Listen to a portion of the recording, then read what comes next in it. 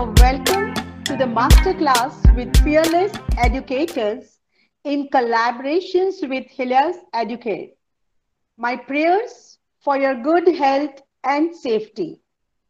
Myself, Rekha Shah, passionate educator working as a principal at Podar World School, Shama, Vadodara. International trainer for life skills, happiness coach for corporate sector, counselor for children with special needs. My innovative work is being rewarded with awards and rewards for inclusive education from UNICEF, Women Entrepreneurs Award, Outstanding Principal Award, and the Best Trainer Award. By qualification, I have done my BA DAMED, professional diploma in education management, and post graduations in child development, special education, and counseling. With my 30 years of experience, I strongly believe that each child can be learned. Each child can learn. Only thing is they need somebody to inspire them and somebody who stand by and give them the faith that yes, you can learn.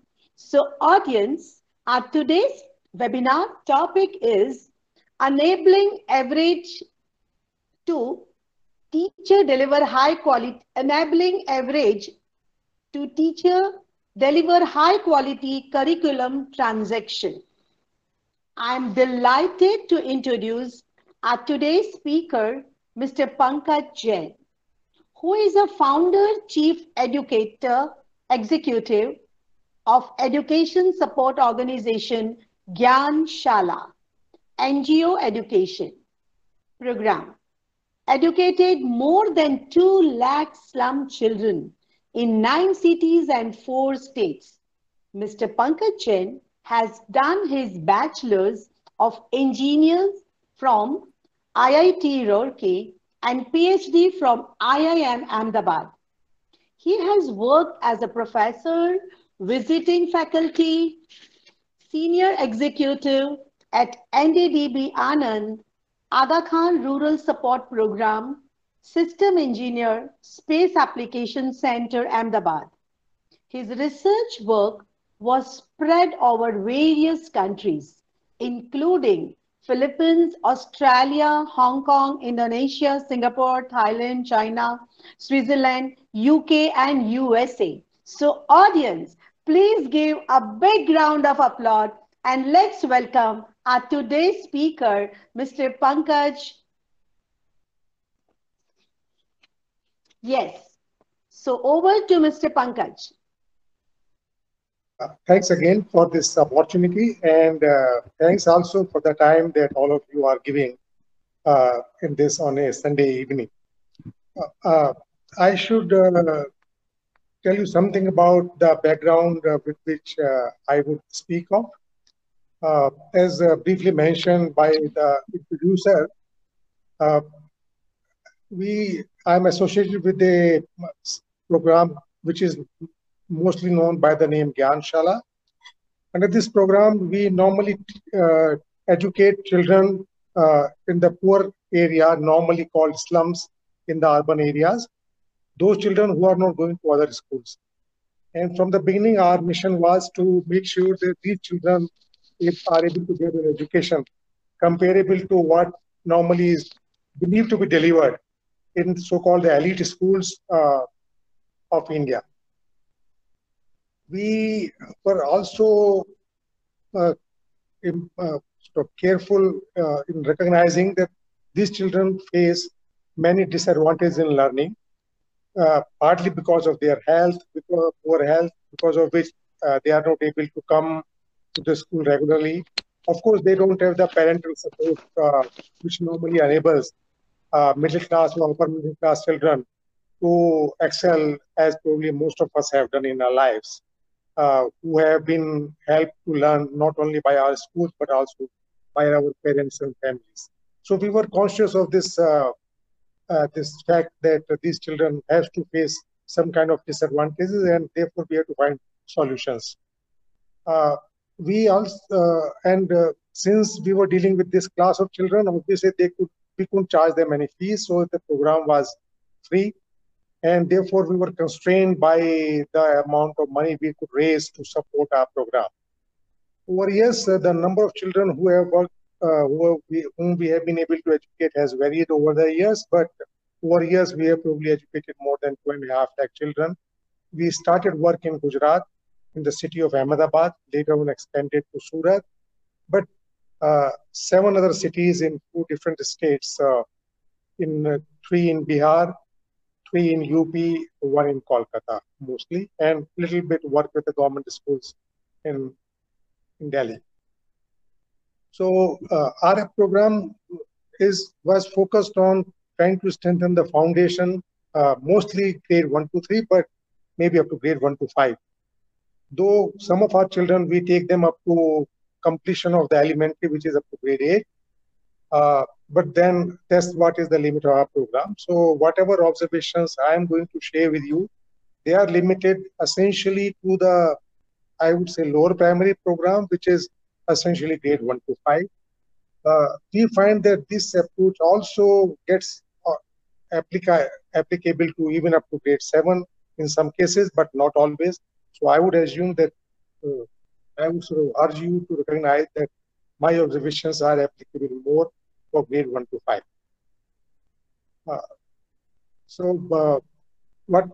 Before I start with the program, I would just also like to mention one more thing, that we have, from the very beginning, we have imposed a discipline on ourselves that we get some of India's and world's best educational testing organizations to come and test our children's performance and let us know how they are performing, both in relation to, let's say, their counterpart who are able to go to government schools, or also at times, how do they compare to the children who are going to the elite schools. Of course, these children have many, many advantages. And I'm very happy to share with you that our children have really done us proud in that consistently, in spite of having the disadvantages in learning that we all know they have been almost matching the performance in India's elite schools, where probably the expenditure is maybe 10 to 20 times higher than what we are able to spend on them. And they also, children have to overcome this disadvantage which their family imposes on them. So our children have done proud, and therefore the experience that I'm going to share with you does have certain amount of testing done and sustenance over more than a decade. We started around 20 years back, and this consistent performance is there at least for more than 10 years. So now coming to the issue of recognizing what does excellent education at that stage would mean. It's certainly, we don't have a standard national level examination before grade 10 to really be sure. As I mentioned, we do call some of the good testing organization and they conduct tests. But since these are not universal, there is always a question mark whether so what kind of credence or reliability can be placed on such tests.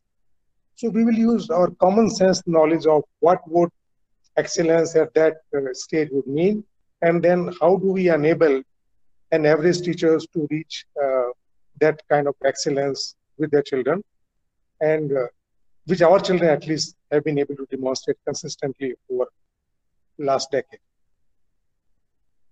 And I would like to start with a relatively simple example, both in the domain of, let's say, arithmetic or mathematics, and one example from the language to really build the theme and understanding of what does excellence means and what can be done to foster this excellence by using the kind of teachers, average teachers who are available in mostly large number of schools, particularly affordable private schools.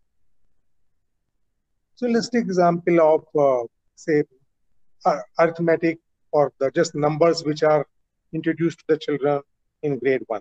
So all of us know that most schools start and they hope that children by the end of grade 1 would be able to, let's say, know or remember the 1 to 100 numbers in a proper sequence, If a child is good, maybe even by the reverse sequence,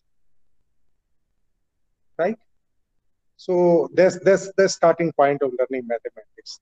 Now, I would like you to sort of listen to experience that I have, and I would like to use that experience to start understanding what does excellence would mean and what does building excellence would mean.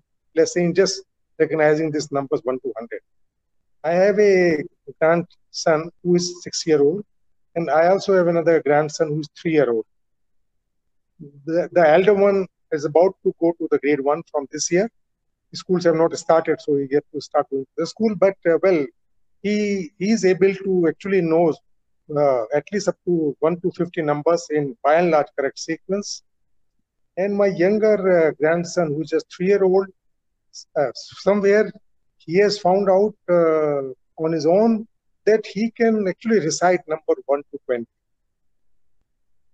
So if you, as far as just knowing the numbers in certain sequences concerned, this 3-year-old child also knows something which is almost equal to what a 6-year-old child knows. Now, can we conclude from this data that the understanding of the numbers of two children is the identical? Obviously, answer is no, because one concrete measurement would be that my elder grandson actually can count the things, count the objects, which are maybe up to, there are 20 objects, and he by and large would be able to count these in correct quantities. In case they are sort of jumbled, let's say small pieces, things are there, small stones, maybe he might, if in a bunch of stones, he might have some difficulty in counting correctly, but by and large, he'll be able to count. Obviously, my 3-year-old grandson cannot.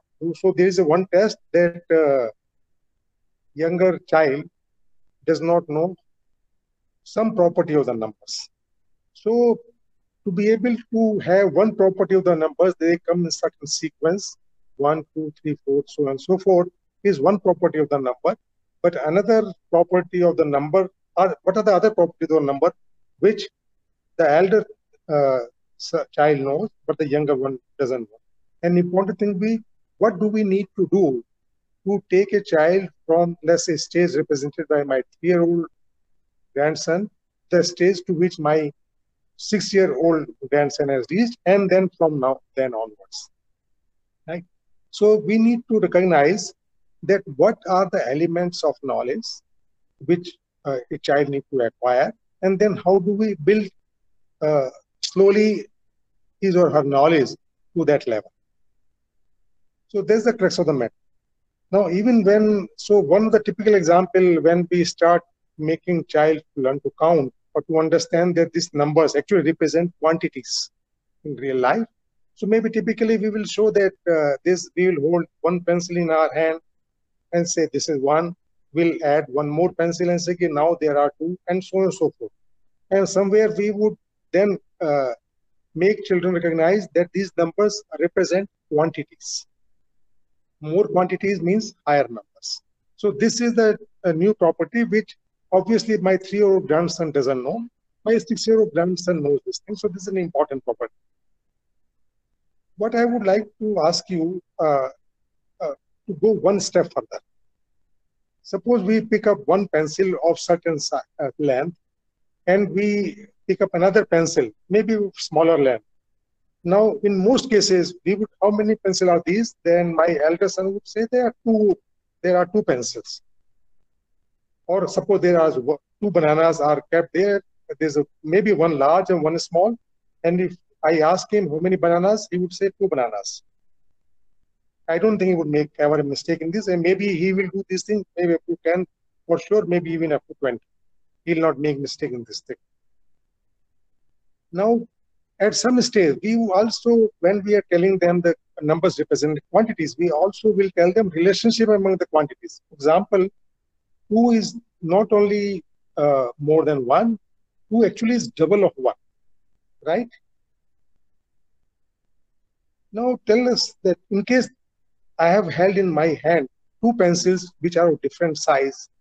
In the first time I had held a pencil which, let's say, was 6 inches long, and second pencil was only 4 inches old.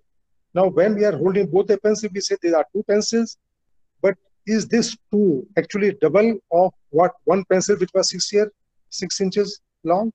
Obviously, answer is no. Same with the banana. We say there's a one banana. We had another banana which is smaller in size. We call it two bananas. Everybody would say that thing. But are two bananas double of one banana? Answer is no. So we tell children, typically in our class, these are one banana, two bananas, five banana. But in reality, in some sense, we are not covering the property of the numbers that two is double of one. We are missing that aspect of learning. So the question comes, at what stage do we start introducing these property of numbers? And to me, it is these aspects which really would ultimately determine so-called excellence of learning the numbers or mathematics and so on and so forth. So when we recognize that whatever the number system that we have, when we start rating this in the real life object, whether it's banana or pencil or maybe the length of the windowsill, etc., etc., and start rating the property of these numbers with the properties of the things in real life, and make sure that whatever relationship we are trying child to understand does correspond to his or her own experience. Because all of us will know that a child will very well know that two bananas of different size, they are not double of one banana which is bigger. This is unacceptable. So it is very important that when we work out the curriculum, even for lower grades, somebody pays attention to these details and work out a lesson plan. So now let me take example of, let's say, language learning. Now, typically, we start by telling child A for apple, B for banana, ball, etc., etc. Typically, we move from learning knowledge of the letters, then to words, and then to the meaning. I presume all of us would agree that the purpose of learning of the language eventually is to understand the meaning or communicate one's own meaning. And now we need to understand the relationship between this letter, sound, or shape to the meaning. Because ultimately, if you want child to learn language, we are hoping that child will deal with whatever knowledge he or she acquires, ultimately would help him or her to communicate, understand the meaning, and communicate the meaning that she wants to communicate. Right? So the traditional approach has always been that you start with the letter, move to the words, and to the then sentence or maybe whole paragraph or the story or the meaning. Because really there is a meaning. Certainly, rarely there is a meaning in this letter sound. Sometimes there is a meaning in the one word itself. Let us go, and it is a meaning. But mostly it is a clause or sentence, and in many cases it is the paragraph or the whole story which really gives the meaning. So how does one build this issue of some part of the knowledge, let's say from letter to the knowledge of meaning? We also should ask the question, actually, when the child comes to the school first time, let's say at the age of 5 to 6, when in mostly he or she has not, let's say, knowledge of the written form of language, which means she or he has not been told A for A is this, that's how we write A, or that's how the apple is written. So we are assuming the child has only the oral knowledge, which most children have. So the question we should ask, that this child, a 6-year-old child, when he or she comes to the class, she can actually make sentence, she understands the meaning. She often is able to also communicate the meaning that she wants to make. So she actually knows the knowledge. So what she doesn't know, maybe she doesn't know the written form of language. She knows the oral form of language very well. So the question I would like us to ask, how did she acquire the knowledge of this oral language? Did the mother or father start telling her that start making sound just A, B, K, S, or A, B, C. And then they went apple or words, and then what the meaning, or what was the sequence in which a, the adults interacted with the child, whereby she learned to actually language. And you will find that no mother teaches A or B or C. She just talks to her, talks to the child, and child learns. So the real experience of life of learning language starts differently. It starts with the meaning. Child doesn't know what is word, what is letter, what is sound. She just knows a sequence of sound, which we call them words or sentences, but she knows the meaning. So we need to ask the question, how does human mind, in what sequence human mind best learns the language? Even when we are trying to teach a written form of the language, is the best way to teach that first we give a written form in the form of letter, and then the written form of the word, then written form of the sentence, and the whole text, or it would be the other way around? So this is an important question, because it would have bearing about eventually how effectively child is able to learn the language. And to me, this understanding, whether it is differentiating between two in a situation when two is not double of one, or really thinking that what is the best sequence of linking letter sounds or letter shape with a written text which has a meaning. What is the right sequence? These are the critical questions which excellent teachers are able to sort out in their mind, and then take the child along that appropriate path. Our experience has been that in large number of cases, most people who have been educated through our education system are not even aware of issues involved, leave alone having an right answer for this kind of aspect. So I'm not sure how many of us were really even aware that when we are showing to the child two unequal pencils, and we are asking them that these are two pencils, actually somewhere we are telling less than correct meaning of the numbers. They are two, but these two are not where 2 is equal to double of 1. Same is the case with the language. So that knowledge is critical. And our experience has been that large many people, actually even so-called excellent schools, are also not very, very clear about these issues. And then how do we translate our understanding of this issue into a right kind of a curriculum and a work plan?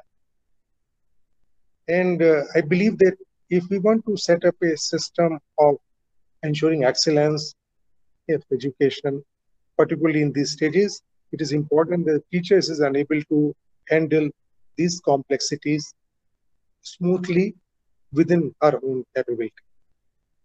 So what path we have found out? One standard path is, of course, we try to train the teacher.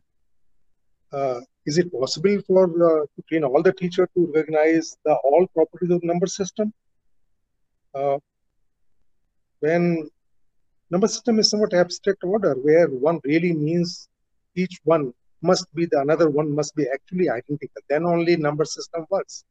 So is this something which is easy to communicate to all the teachers? Answer would be, is possible, but not easy. So the way we have tried to address this requirement in Gyanshala is that we do not expect teachers to be able to understand all these issues as clearly as a designer of curriculum who has to lay out a path for which child has to follow from day 1 to, let's say, day 180, if suppose there are 100 learning days in a year. It is very difficult for an average teacher to lay out a path of learning having 180 steps or maybe 200 steps. Excuse me, Mr. Pankaj Jain. Yeah. Yeah, just you have now last 9 minutes for your presentation. Yeah. Okay. Yeah. So, sorry for interruptions. You can continue. Yeah. No, it's good. It's good that you pointed out. Yeah. So what we have recognized that the path of enabling teachers to acquire this knowledge is a difficult path, which is not possible to be implemented at large scale. So what we do, we have set up another team of, let's say, teacher supporters. It consists of two categories of people. Number one, who actually have deeper understanding of how does human mind learns any of the subject, whether it's language, mathematics, or science. And this group of people actually design the annual curriculum plan, monthly curriculum plan. Actually, they plan the daily lesson plan. They also find out how does human mind learns, and they have often found out that typically a child, particularly the younger age, not only learns from the teacher, she also has to have some activity by herself whereby she would do the things and then somehow it will go in her mind. We also, all of us also know that the children also find it very easy to learn from their peer group, probably even more effectively than from the teachers. So not only that we have to, in an effective program, we have to have this 200 days of lesson plan. We also have to integrate every day. Then let's say all these three features when the teacher will teach something, and but child will also do something, and child will learn something for the peer group. We combine all these things.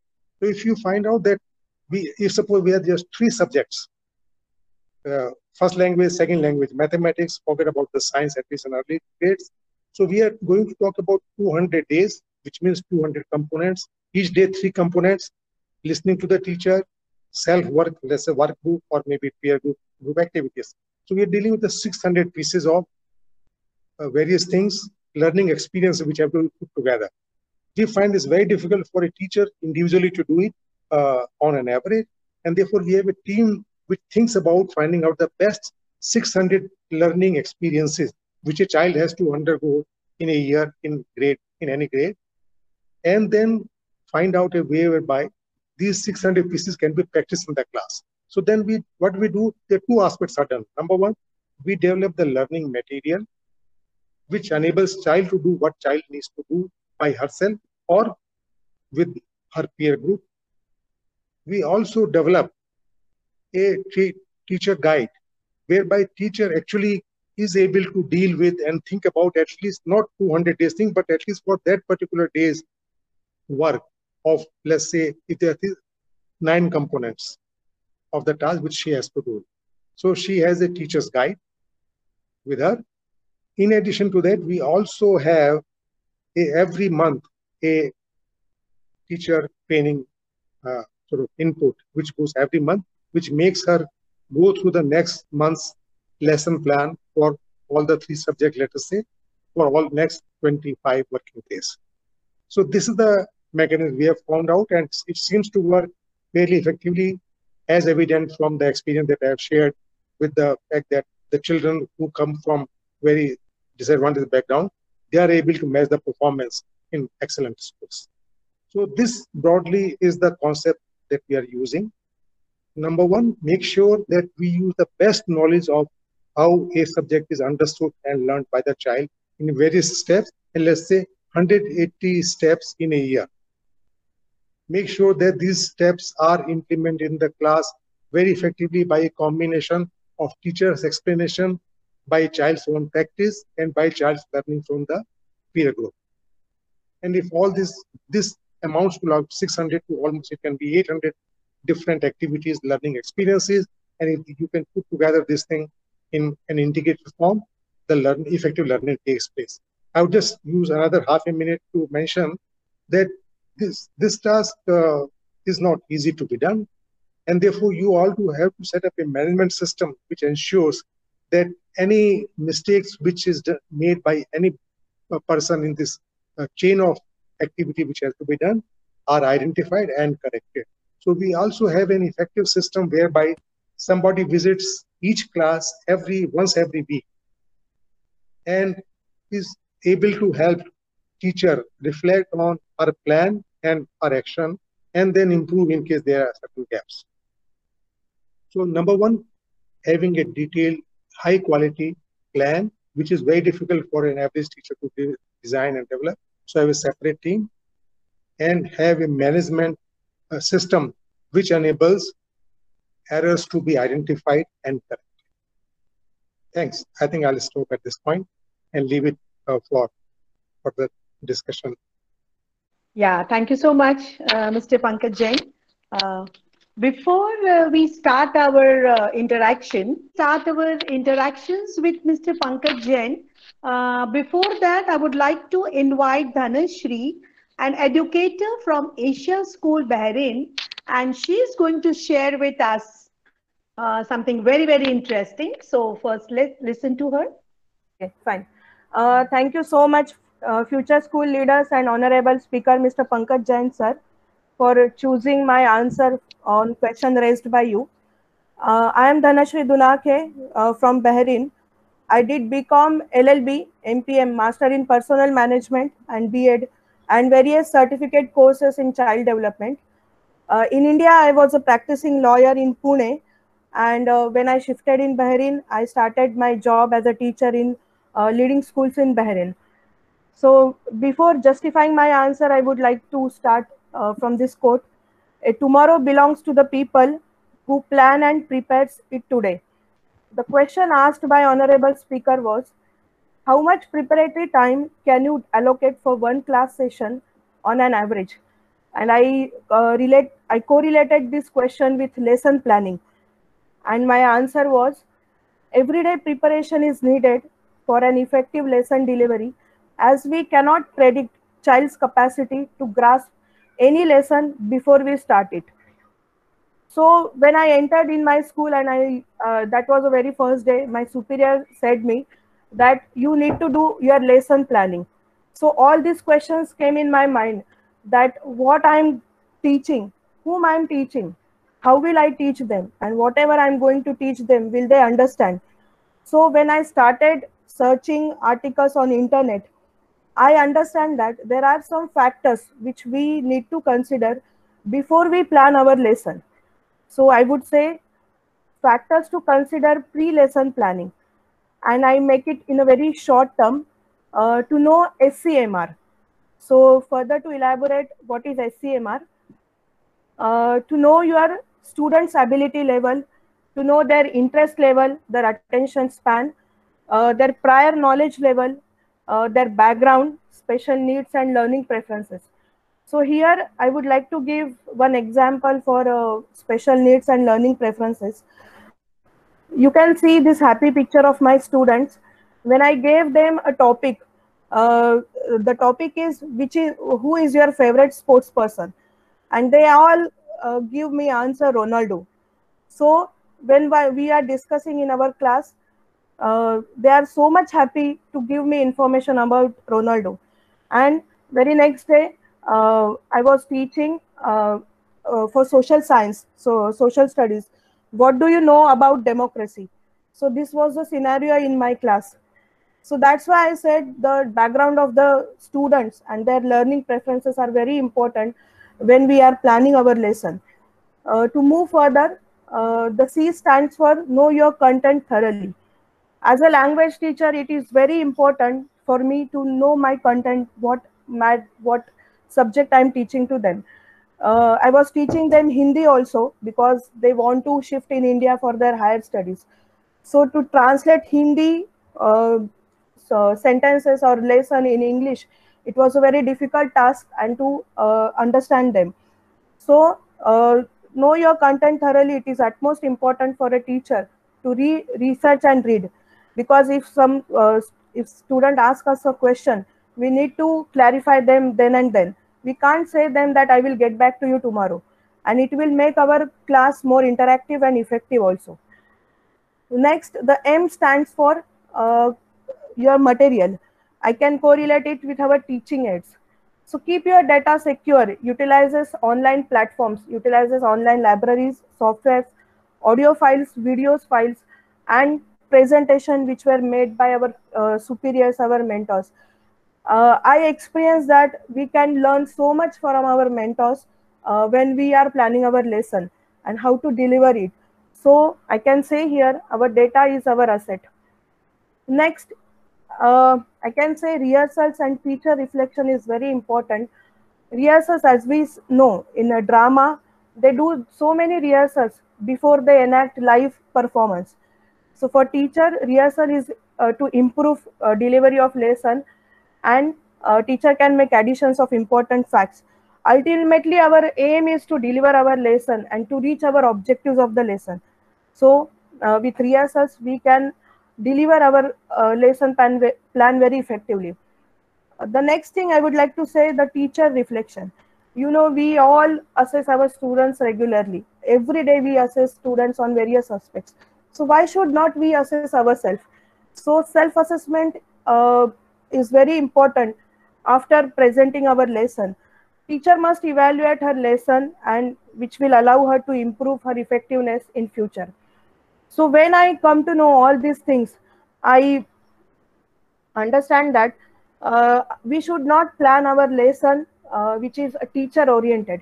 We should plan our lesson which is a child oriented, and then we and our children can enjoy that lesson plan very happily, and that happiness we can see from our children's faces. So uh, before I conclude my presentation, I come through one research uh, that was at the age of 30, we have more information than imagination, and we have more imagination power than information when we are at age of 6. So the day we are willing to veer off the lesson plan, follow kids' lead, learn with your students, is the day you truly become a good teacher. Thank you very much. So much, Dhanashri. It was truly a lovely answer, and you're the lucky one to win this and got the opportunity to present yourself, your lesson plan. I really like that teacher reflection, so very Yes, important. And child, like who are our students and how to know that is so very important, right? So I salute yes, to yes. a fantastic teacher. Right? Thank Thank you you. so Thank much. you. Yeah. Namaste. Yeah. Audience, now I think now is the time to interact with Mr. Pankaj Jain. And if you have any questions, if you want to ask, why don't you write down in the chat box? It was truly lovely to hear from Mr. Pankaj Jain that in rural area, the kind of work he has done and such simple things. But I think we need to reflect and see that as a excellent educator, what really we can practice in the classroom or with our students. Yeah, questions are there. Altogether, 5 questions are there. And Mr. Pankaj, you can reply to that. Uh, so first question, is it not true that highly impactful teachers are the ones who are perfect in their planning? In fact, don't they plan minute to minute? Answer is of course correct, but to be able to do it day after day for every subject that you are supposed to teach. I'm talking about lower classes when normally there's a class teacher who has to handle, let's say, 3 to 4 subjects, all the subjects. Is it possible? Is it really feasible for or most people, an average person, to really know what is the best way for a child to learn, let's say, second language, the first language, mathematics, and science? Is it actually practical to really do the first, give a satisfactory answer to the first question? My answer would be that it may be possible in some cases, in most cases, it will not happen. So, yes, of course, it is ideal, it's desirable. So, therefore, what is important, I would say, is important that there is a perfect, so called perfect, there's nothing like perfect planning, but let's say there's a very good elements of planning in everyday session. Should it be done by the teacher or by the school system? That really is the question. We find that it is difficult for every individual teacher to do this perfect planning, but it is possible if you have a separate set of people whose business is only to do that kind of subject planning, and then work with the teacher to make sure that that plan is implemented in the class. Second question, is that answer adequately, or we can come back again if this is a rejoinder for this thing? Second question, what are the 6 layer teachers should have to come under good best teacher category? Oh, I think this probably has been answered by our second speaker, so I would just let it pass, and I think that we really know. To me, I am not really expert in making judgment about the teacher, so I really have nothing to add to what you people already know. Third question, how do we improve teacher quality? I would say that the question that we address in our program, I mean, you may find it a bit strange, all of us being teachers, we focus not on teacher quality, we focus on learning quality. In learning quality or learning effectiveness. In learning effectiveness, teaching quality is an important factor, but not the only factor. For example, the quality of the lesson learning plan, quality of the learning material, quality of the curriculum plan, all these things go into the effectiveness of learning. So we address often, the question we address, how do we improve learning effectiveness, not on the teacher quality. Of course, we also address teacher quality, but that's not the primary focus. And that was not the issue I was addressing in my separate talk. Next question, without language skill, many teachers find difficult to prepare lesson plan. One fast to weigh the and is absolutely true. Not only language skill, various skills. See, most of us who have done, let's say, B.Ed or whatever the course, recognize that maybe we were spending one full week to prepare the lesson plan for one subject or one day to present to in our class, and that was not really the best necessarily. So preparing lesson plan every day is very, very difficult, and we believe it cannot be done by most teachers on an average for the number of subjects which they have to handle every day, and therefore the system that we have evolved is probably the practical way to move forward. Have a separate set of planners who then work with the teacher to make sure that plan is implemented. Fifth question, how can compulsory and relevant teacher training modules be incorporated into academic boards? I don't know. You see, teacher training really is not my area of expertise, so I would sort of let this question stand to be answered by somebody who's more capable to answer these questions. The fifth question, how can compulsory and relevant teacher training modules be incorporated into the academic boards is the question. I would like to suggest those who ever have such a question in their mind, they may check for the website, UNESCO website, as well as our government websites, where they can get training modules for their own class, school teachers, as a principal or as a school leader. And I would like to suggest them to go through those two websites where they will get enough number of modules to train the teachers during the academic years. Thank you for the opportunity. Yeah. Thank you. Yeah, thank you, Mr. Pankaj Jain. Audience, still if you have any questions to ask, why don't you unmute your mic and you can ask? Ma'am, I would like to ask one question to sir. Sure. Yes, when I was going through the videos of Pankaj Jain sir and I was reading about him, I come to know that the Gyanshala is based on the native language. The Hindi and Gujarati language is there, and so is there any particular reason that they have the native language only, like Hindi and Gujarati only? The teaching method is there. Well, we believe that every human being learns best in his or in the language that he or she understands. And obviously, a child understands the native languages. Second language can be learned, but that requires exposure to that language, in the sense of use of that language in their life. The type of children that we are dealing with have absolutely no exposure to, let's say, if second language is the English you are referring to, they have no exposure to English, either in spoken form or the written form in their life. So we believe that trying to teach them through English would be wasting their time. They won't learn as effectively in English, even if we are able to teach them so-called effectively. as they would learn in their native language. So there's a reason we always teach in the language of the child. Okay, sir. Thank you.